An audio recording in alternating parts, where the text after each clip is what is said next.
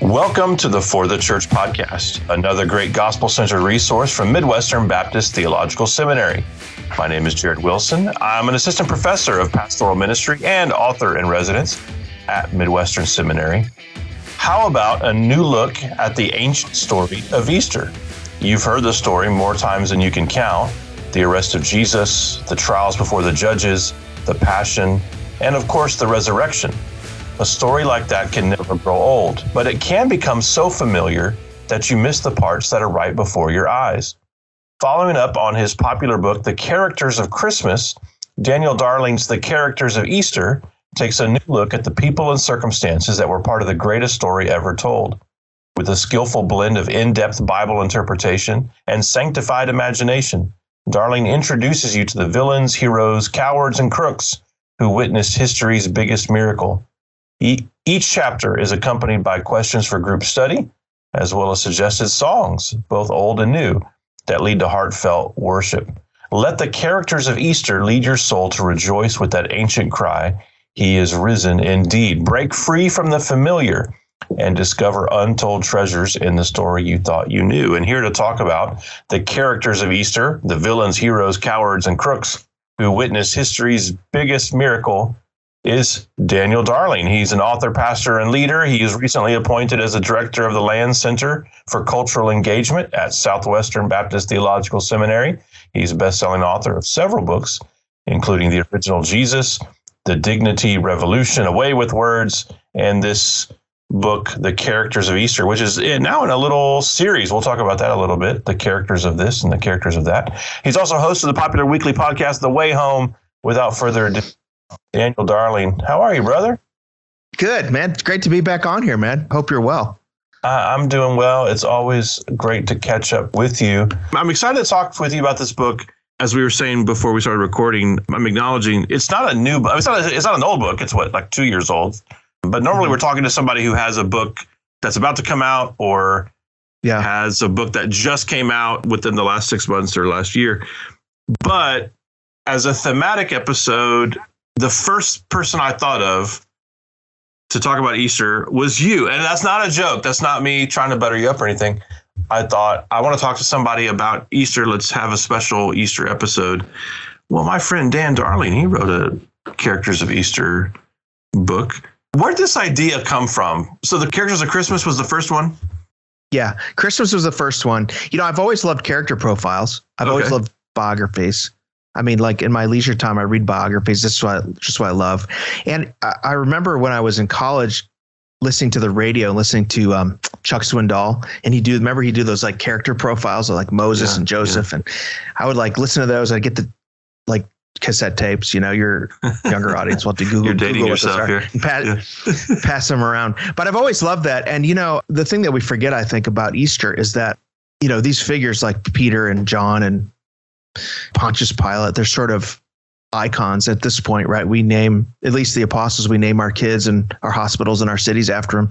But they were actually just ordinary people who were cast in the story of Easter by God in his sovereignty. And so I think by looking through their lives, it tells us more about Jesus. Yeah, I can see the interest in it. First of all, as you mentioned, this is an enduring conceit to look at the different figures, characters, even the short bio concept. I know Eric Metaxas just had a book a few years ago that was a bestseller that was looking at, you know, famous men. And this is a recurring thing. I actually pitched a book recently. I don't want anyone to steal the idea, but it was a similar thing. It was not accepted. It was a rejected idea, so maybe it wouldn't matter. Somebody stole it. But because it does seem to get a lot of traction, I think this is a great doorway for people into a deeper reflection on the holiday, on, you know, the Easter season, on Easter week. It just gives them different handholds. In the introduction to the book, you talk about the need for Easter, which takes us a little bit deeper than just, in some ways it's like Christmas. There's not as much build up to the Christmas holiday. There's not as much of the decorative mechanism and, you know, movies and all that sort of thing as there is for Christmas. But it has a similar feeling for me. Like on Easter Monday, I'm like, oh, it kind of came and went, and it more happened to me than I really So in the introduction, you talked about why we need Easter. I wonder if you could sort of flesh that out for us. Why do we need Easter? This is one of the things when I pastored, I love doing the resurrection Easter message. I loved Good Friday. It was one of my favorite services of the year, and I love Easter. And I think one of the things we can say to a world that is increasingly less interested in the Christian story, or maybe like more secular, I think doesn't have that framework of Christianity, is to say, here's what Christianity says about the world. And here is the Easter story then. And you might not believe it right now, but after you're finished understanding it, you wish it was true, right? Because I think there's instinctively a longing in all of us that the world is not as it should be. And we are not as we should be. We're all messed up in some way. And we need something outside of us to save us. Like even our great stories tell us, right? Like think of the superhero genre that's so popular, that makes so much money at the box office.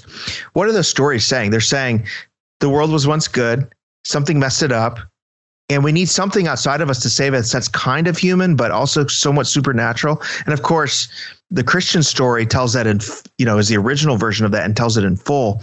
And so I think on Easter, we're saying to the world, we really believe this, that Jesus rose from the dead. And if this is true, then it really changes everything. And actually, I wrote this book during COVID, during 2020, when the world seemed so dark. Everyone was shut in, so much death around us. And I think we still see that, on our timelines and everything, war and death and shootings. And the resurrection, to me, was made newly fresh, because the resurrection says that this is not all there is, that Christ has come to not just renew and restore people, but to renew and restore the world. And he's defeated death, sin and death in the grave. What a great hope. And if my apologetic for it is, if not the resurrection of Jesus Christ, what then? We need this, right? Yeah. Is it Jaroslav Pelikan who says if Christ isn't risen, then nothing else matters. But if Christ is risen, nothing else matters. Right. That's it's such an impactful statement, which doesn't seem like it would make sense, but it makes total sense in the hearing. Yeah, that's certainly why we need Easter, in terms of our immersion in a secular culture, which is set against even the idea of new life, whether they know it or not. What gets lost in the holiday for the Christian? So the obvious answer and the Sunday school answer and the true answer is to why we need Easter is because we need the resurrection. We need new life. We need to know the fullness of the eternal life that Christ has purchased for us. We need to know that Jesus is alive. That's the theological foundation for us. But what culturally for the believer happens at Easter time? What gets lost in our observation of the holiday? Because I don't think it's the same thing as the world's focus on candy and the Easter bunny. Mm-hmm. There's something for the Christian, I think, particularly in the Christian culture. Well, it's interesting. I mean, this and Christmas, in one sense, you could say they've both been somewhat commercialized, right? Easter's been commercialized. It's pastels, it's candy, it's dressing up nice, it's, food, the dawn of kind of springtime. On another sense, as Christians, we can step back and say, even in 2023, as secularized as the world is still stopping and at least peeking in on the Christian story. And it's our opportunity to say, all this stuff is great. The pastels, the Reese's like peanut butter eggs and all that stuff is great. I'm not anti that. I'm for that. But there's actually something here like that God has visited us in Christ, and that Jesus, the God man, rose from the dead and he defeated death. The idea of defeating death, that the misery of this world, the cycle of misery, is not forever. There's an end point to it. And I think bodily resurrection, Christians, I think evangelicals have lost in many ways a theology of the body, that Christ is not just returned to restore our souls, but to restore our bodies, that human bodies are good. And then those who believe in him, their bodies we will rise again, right? And so people whose bodies are failing, people who have chronic pain, people who lost loved ones, people who have disability, all that, the resurrection is such a great hope. I think of John 11, where Jesus gives this great promise to Martha that, those who believe in me will rise again. So I think it's the most important part of the Christian faith. It's why we gather. It's why we're pastors. It's why we do all of this, as Paul says in 1 Corinthians 15. It's why we do everything. I mean, we shouldn't be doing religious stuff. Like, we might as well stay home on Sunday and not bother, right? Yeah. So I think that's why it's so important for us. And I think we have to keep the message on that. We have to be cranky about it and say, oh, let's not do Easter egg hunts and all that. But I think we're the only ones that have this message. So if the world doesn't hear the gospel from us, who's it going to hear it from? Right. So we have to, this is our time and our holiday and our moment where the world's peeking in, where they need to hear it, what the resurrection is, what the gospel is. Let's get into some of the characters here. So the chapters take us through, of course, as the title indicates, the characters of Easter. You've got chapters on Peter, John, Judas, Barabbas, Pilate, Thomas. You have an entire chapter devoted to the Pharisees, scribes, and Sadducees. You have a chapter devoted to the women, the witnesses to the resurrection. You have the secret disciples, Nicodemus and Joseph of Arimathea. And then you have the Romans collectively as a chapter. First question, which was your favorite to write about? Maybe there's a couple that kind of rivaled your favorite, but which ones did you enjoy the most writing about? I mean, it's hard to say because it's like asking, which is your favorite child, right? When you write it's not the same, Dan. None of these are your children. That's true. But I tell you, when you write about the characters of the Bible, you kind of, in some ways, fall in love with them. Yeah. And one of the things I want to do in this series is, I think when Christians today, contemporary Christians, read the Bible, we need to treat the characters in the Bible like the real life characters and people. And in a sense, love our neighbor as ourselves, even though Bible characters. It's easy to read the Gospels and be like, oh, the disciples are such idiots. And how could they say this? And why were they doing this? And one of the things I'm trying to do is just bring out like the fact that these are real people and what they went through. I think my favorite chapter is the one on Peter. It's the longest chapter. There's so much in the Gospels about Peter. It's such a compelling story. His call to ministry, Jesus' call to him. I think we think of it as one singular call when he says on the beach, follow me. But if you actually trace through the Gospels, it's kind of a series of calls, right? Like first, he's interacting with Jesus in Caesarea there. And then it's his brother who like starts following John the Baptist and then follows Jesus. And his brother comes to him, which is just an amazing moment. His brother comes to him and says, we found him, which just trying to think through that, like him grabbing Peter by the lapel and saying, we've been waiting for the Messiah. I know we're jaded. I know there's been a lot of false ones. I'm telling you, you got to come with me. And then the scenes on the beach where Jesus comes and says, first of all, he goes to their workplace, they're fishing, their business. And, Jesus, when he comes into our lives, he invades all of our lives. Things most closest to us, things we value the most, comes into his workplace. He tells him how to do his job, cast your net on the other side, which no one wants to be told that. But Peter's like, well, he did heal my mother-in-law and he does do miracles. So normally I wouldn't let someone tell me how to do my job, but I'm going to do it this time.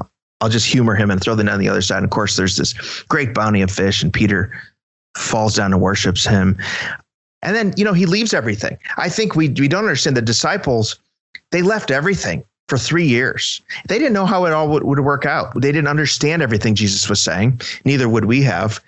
We probably wouldn't even have the courage to follow him as the disciples did.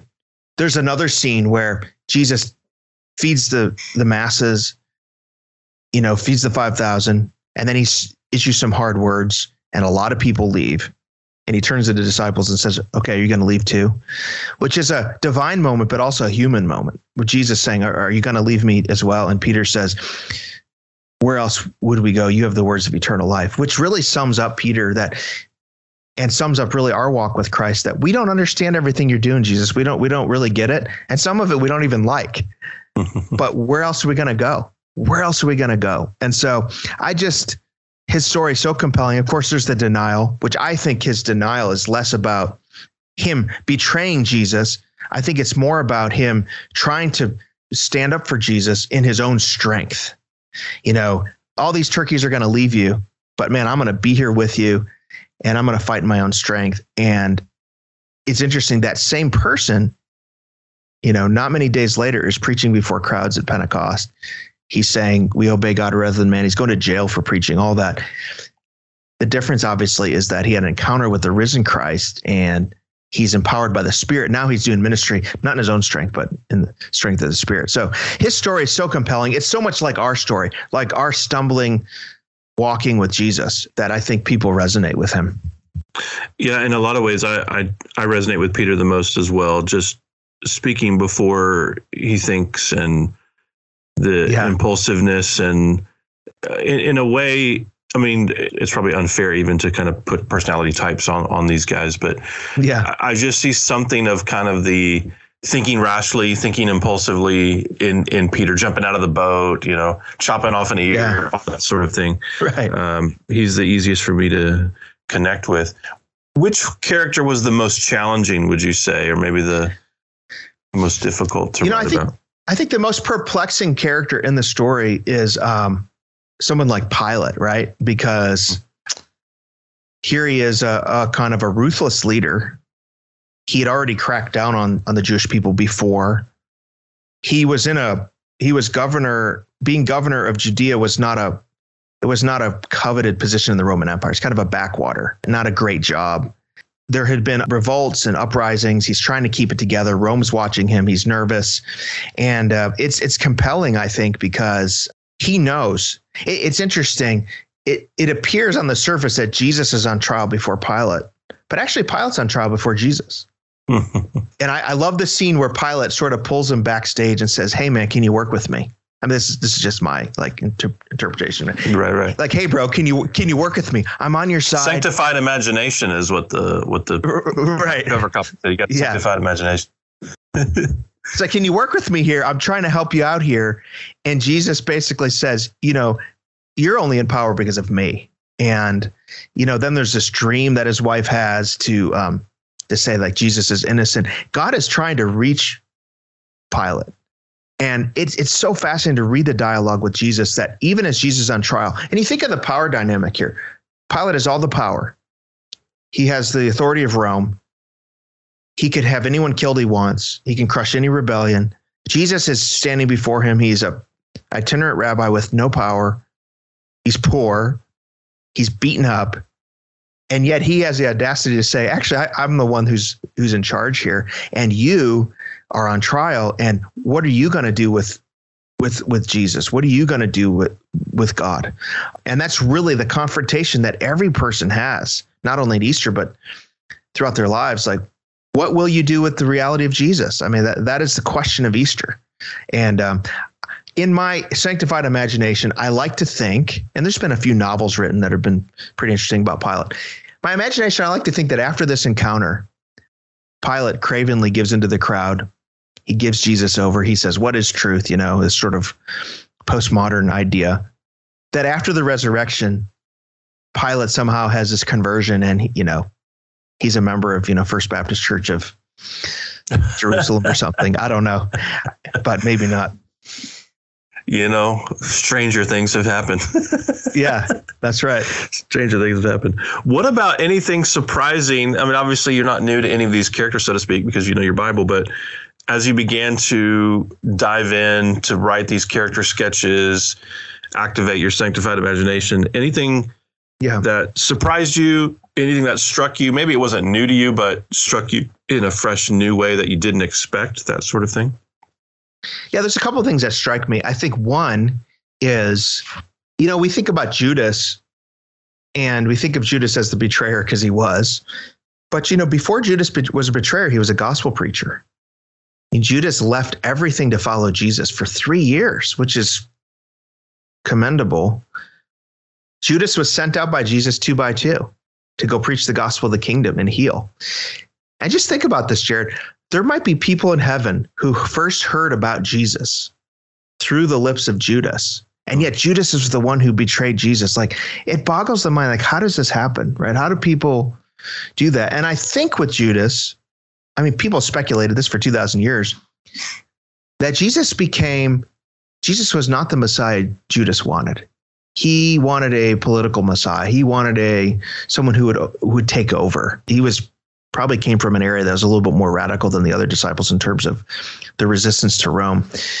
And then you start to see it turn the corner. Jesus starts making his way to the cross. He starts talking about death and resurrection, which is not the way you do an overthrow. It's not what the Maccabees did when they retook their country. Jesus doing all the wrong things. And then he's at this Mary of Bethany. I think the turning point for him was when Mary of Bethany opens this expensive perfume and pours on Jesus' feet, and Jesus accepts it and says, "This is preparing me for my burial." I think Judas was just like, "Man, I'm cashing out of this. I thought I was betting on the next, great leader, and what is he doing?" And what's sad about him, and what really struck me, was you have Peter and Judas, right? Both of them let Jesus down. Both of them betrayed Jesus in a certain way. Peter turns back toward Jesus and saw the one he betrayed was also his savior. Judas, this is all in the sovereign plan of God, right? But Judas could have turned back to Jesus, and he could have found forgiveness from the one he betrayed. I mean, all of us have betrayed Jesus, but we can find forgiveness in in him as our savior. So that really struck me. The other one that struck me is Barabbas. That story. I knew I wanted to profile Barabbas when I was thinking about what characters, because he's such an example of substitutionary atonement. Right. I mean, and I just try to think in my mind, I talk about it in the book. Imagine you're Barabbas. He was an insurrectionist. He was a mercenary. He was a murder for hire guy. He's sitting on death row. He knows he's guilty. He's probably writing to his mother and getting his affairs in order, eating his last meal. And all of a sudden there's this sort of knock on the cell door, and a Roman guard opens it and says, "You're not going to believe this. I don't understand this, but you've been set free." And, I wonder if Barabbas ever reckoned with the fact that, the one who died in his place also died in his place, in a sense, we're all Barabbas, that Jesus, he did die in our place, and he did set us free. He died the death we should have died. I wonder if we'll see Barabbas in heaven. If Barabbas, if that ever weighed on him, if he was part of the early church or anything like that, that would be amazing if he was. In God's providence, I just love the creativity. I mean, doesn't Barabbas literally mean son of dad, or like son of the father, right. Son of daddy? And you have the son of the father, son of God, traded for son of dad, right. Which sounds like a bad serial killer, actually. Be on the lookout for son of dad, like a Hulu series or something. Yeah, yeah, right. But even that just tells us, the likelihood of that is so, I think, creative that the Lord would even orchestrate such a thing to occur like that. And I know there's a lot of debate about the atonement, and there's so many aspects of the atonement. It's like this multifaceted diamond, right? But I just strongly believe if you don't have the idea of substitutionary atonement, you really lose the majesty of the gospel. Like that Jesus died in my place. I mean, this is what we are saying on Easter, that on Good Friday and Easter, I should have been there. My sins, I'm guilty, and Jesus died in my place. And Barabbas is like a picture of that. To me, it's so beautiful. Talk to us a little about the secret disciples. What do you cover? What's a part of the sketch for Nicodemus and Joseph of Arimathea? Yeah, so Nicodemus and Joseph of Arimathea are interesting. They're both Pharisees. And I have a chapter on Sadducees and Pharisees. The Pharisees were more of the conservatives. They valued the scriptures. The Sadducees were, I guess you could call them liberals in the sense that they only believed the first 5 books. They didn't believe in the resurrection. They were more comfortable being allied with Rome. Yeah, more culturally acclimated. Yeah. They actually were probably most of the people that put Jesus to death that were in power were Sadducees. So most of the Sanhedrin was made up of Sadducees, but Joseph of Arimathea and Nicodemus were Pharisees. And so they were kind of outnumbered on the Sanhedrin, the 70 ruling elders. But what's interesting to me, Nicodemus Jesus called him as the greatest teacher. He was schooled in the law, schooled in the ways of God, had tremendous power, but he saw something in Jesus that his fellow Pharisees couldn't see. He saw Jesus by night. We don't know if he saw Jesus by night because he was scared. We don't know if he just needed time to talk. Probably a little both. And he listened to Jesus. And then later he defends Jesus before the Sanhedrin when they're all trying to kill him. He said, hey, let's give him a hearing. Like, why are we doing this?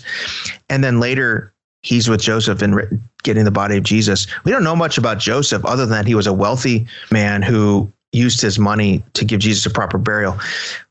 I think a lot of times the first instinct is to criticize them, to say, why weren't they outspoken earlier? To be a Christian is to be outspoken about your faith. And I think to a certain extent that's true. But I think they represent people who sometimes are in positions where they have to be wise about how they declare Christ and when they, timing and everything. And when it mattered most, they stood up for the Lord. For them to request the body of Jesus, a criminal who was executed outside the city gates, who people mocked, who would probably have just been buried in an unmarked grave as a common criminal, for them to step forward as men of prestige and influence and say, we're going to identify with this man. We're going to identify with Jesus, and we want to take his body is a huge statement of faith. It's a tremendous act of courage. They could be ostracized from their community. It was kind of a sign of what it would mean to be a Christian in the first century, to say, no, I'm with the man from Nazareth who was killed by the Romans, and we say rose from the dead. I'm with him. And I think what they did to give Jesus a proper burial showed how much they loved him and were willing to do this. It's very similar to what Mary and Bethany was doing and worshiping Jesus. But also, I think we all owe a debt of gratitude to Joseph and Nicodemus because he was buried in Joseph's tomb. The ladies and Peter and John were able to come later and see it. It was a visible, obvious witness to the resurrection, right? It was a signpost. And so in some ways they funded the first evangelistic presentation, if you will. And also it fulfilled prophecy that he'd be buried in a rich man's tomb. So I think for Joseph of Arimathea and Nicodemus, there are sometimes people who are in difficult positions. Think of Christians in closed countries who want to be bold about their faith, but have to be wise about how they do it. Or think of people who are in executive positions at corporations, or someone who's working in a kind of secular academic environment, and they're strong believers. They follow Jesus. They're unafraid to take a stand for him, but they have to be wise about when and the timing and where they do that. And I think for those people, Joseph and Nicodemus are kind of an inspiration. One thing that I appreciate about your book, probably the main thing I appreciate about your book, is how it's in situating us in these characters. You're situating us in the location. You're situating us in the scene, so to speak, which is so important for the reasons we kind of talked about at the top of the episode about why we need Easter, the cultural sort of sweep of the holiday, so to speak, the secularizing of the holiday, the superficial experience of it. This is going to feel like a left field question, but I promise it's not. There's a line that, especially in American churches, that we're trying to navigate between Easter being an evangelistic opportunity and Easter being a time to pack the house through the use of, for lack of a better word, gimmicks, baits, things. We're going to have cash and prizes, things for the kids, inflatables, the Easter egg hunt, all sort of things. There's a line between appropriate hospitality, outreach strategy, and gimmickry.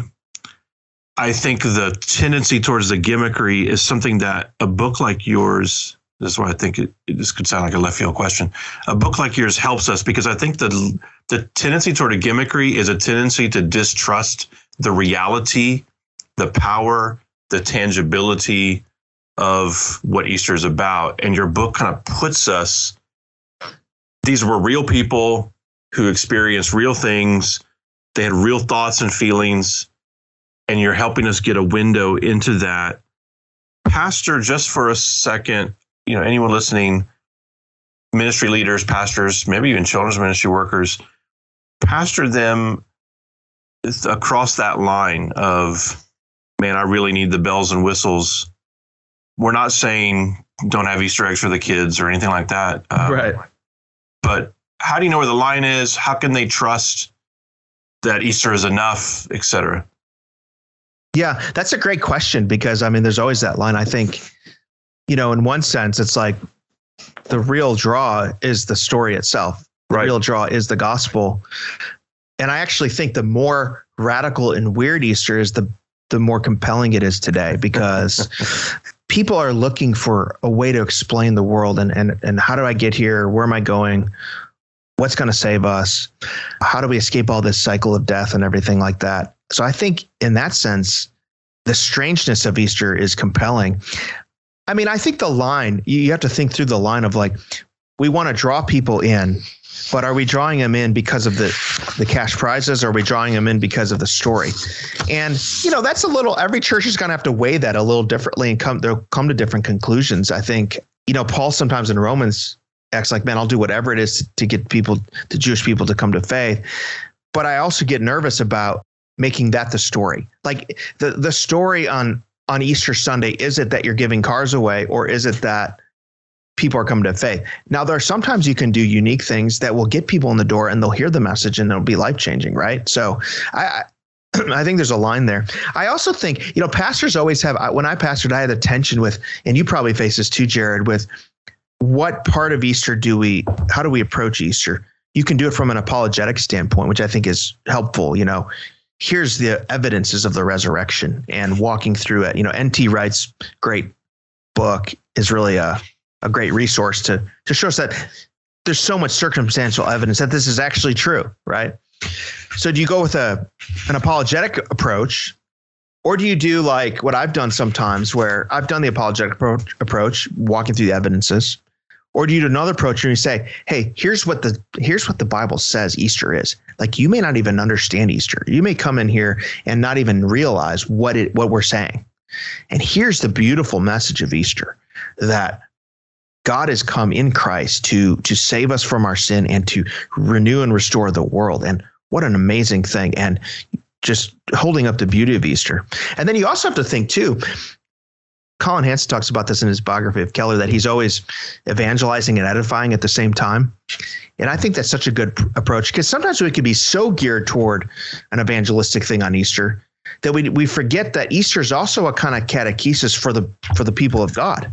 Like, I've been a Christian for over 40 years, but I need Easter every Easter, and my family needs it, and we need to be reminded of this. So I think you have to think of both audiences. That person who comes in, the gospel should be so clear and so compelling, the presentation, that, and obviously we depend on the Holy Spirit to draw them to Christ, but our job is to communicate it. But then also speaking to the people of God, that they need Easter as well, and why this matters to them, and why they're getting up on Sunday every week, and why they're doing all this, right? So you have a lot going on there. And I think thinking through, what are my audiences? And I think increasingly, I'm curious if people will still pack out Easter services, even in an increasingly secular society. Like, do we still have the Christian framework where people are like, they're not believers, but they think, well, I need to come on Easter. I should probably come for the kids. Is that still a thing? I think in many communities it still is, but in many places it may not be. So, I think it's interesting. Yeah, I think it's becoming less of a thing. It's obviously still more of a thing in the Bible Belt and some portions of the Midwest and in rural communities where there is still a sort of a traditional, this is what we do. It was interesting, pastoring in Vermont, we did not have a noticeable upswing of Easter or Christmas like we did when I was in Nashville. You lived in Nashville.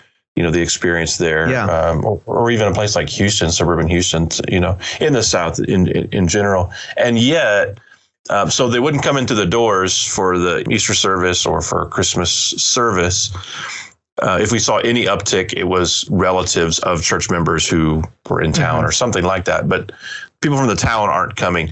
But when we did a lighting of the tree and the singing of Christmas carols on the town green, that was a town tradition, and the church people in the church led this thing, but people saw that as, oh, this is a traditional experience. So it is becoming, I think, less of a thing in other parts of our country. And it's why I think a book like yours helps us kind of recalibrate, again, not to the expense of hospitality, evangelistic outreaches, having fun with the kids. There's nothing wrong with having fun with the kids, but it helps us recalibrate to essentially what you said. Like, if this is true, it's the most radical message, right? We have a Savior who came back from the dead. We have a message about a man who came back from the dead. Nobody does that. And he did that. And right. if we can't sell that to you if you're not buying it, Yeah. I mean, I think, it's interesting. You mentioned your experience in Vermont. I think in a place where there's not as much evangelical witness, Easter is probably primarily a formative sacrament, if you will, for the people of God, to remind them why they are here and what it's about, so that they can go into the community and share the good news of the resurrection for people who won't come to church on Easter. I do think in a environment that has more civil religion, it has more of a framework, a big Easter can be great, because you are bringing in people who, our mutual friend Dean and Sarah will call unsaved Christians, who have a bit of the framework of Christianity, and they feel guilty to come on Easter, which is great, because then you can walk them through, and maybe that's the moment they come to faith in Christ. So I think it depends where you're at. I imagine if you're in a closed country, an underground church in China or something, it's just the people of God huddling together and saying, this is why we are willing to risk everything. I think for everybody, and for me especially, it's always an annual reminder of, like, Christianity gets so cluttered with so many things, right? So many barnacles. And on Easter, we're able to strip that away and say, okay, this is why we're doing it. This is why we're doing ministry. This is why we're raising our kids this way. This is why, okay, this is why. And even to our kids, to say, hey, kids, this is why we do this. This is why we have these traditions, because this is true, right? And it gives us an opportunity for the watching world, which still covers Easter, to say, hey, all this stuff about Christianity, all the fighting and all the denominations, all the stuff, all important. This is who we are. You know what I mean? Yeah. At the core of it, this is who we are. That's a great word. The book is The Characters of Easter, the villains, heroes, cowards, and crooks who witnessed history's biggest miracle. It's in a little series, smack dab in the middle of a series that began with the characters of Christmas, that continued, I think, last year with the characters of creation. It's available wherever good books are sold from Moody Publishers. The author is Daniel Darling. Brother, thanks so much for coming on the podcast. Thanks for having me, Jared. I appreciate all your stuff and your books and your work and everything. So honored to be on here with you. Yeah, thank you, man. If you enjoy the podcast, dear listener, please give us a good review on Apple Podcasts, Spotify, wherever you listen to your favorite podcast. And until next time, may Jesus be big in your church. You've been listening to the For the Church podcast, hosted by Jared Wilson, found online at ftc.co. This resource is brought to you by Midwestern Baptist Theological Seminary in Kansas City, Missouri, where we train leaders for the church.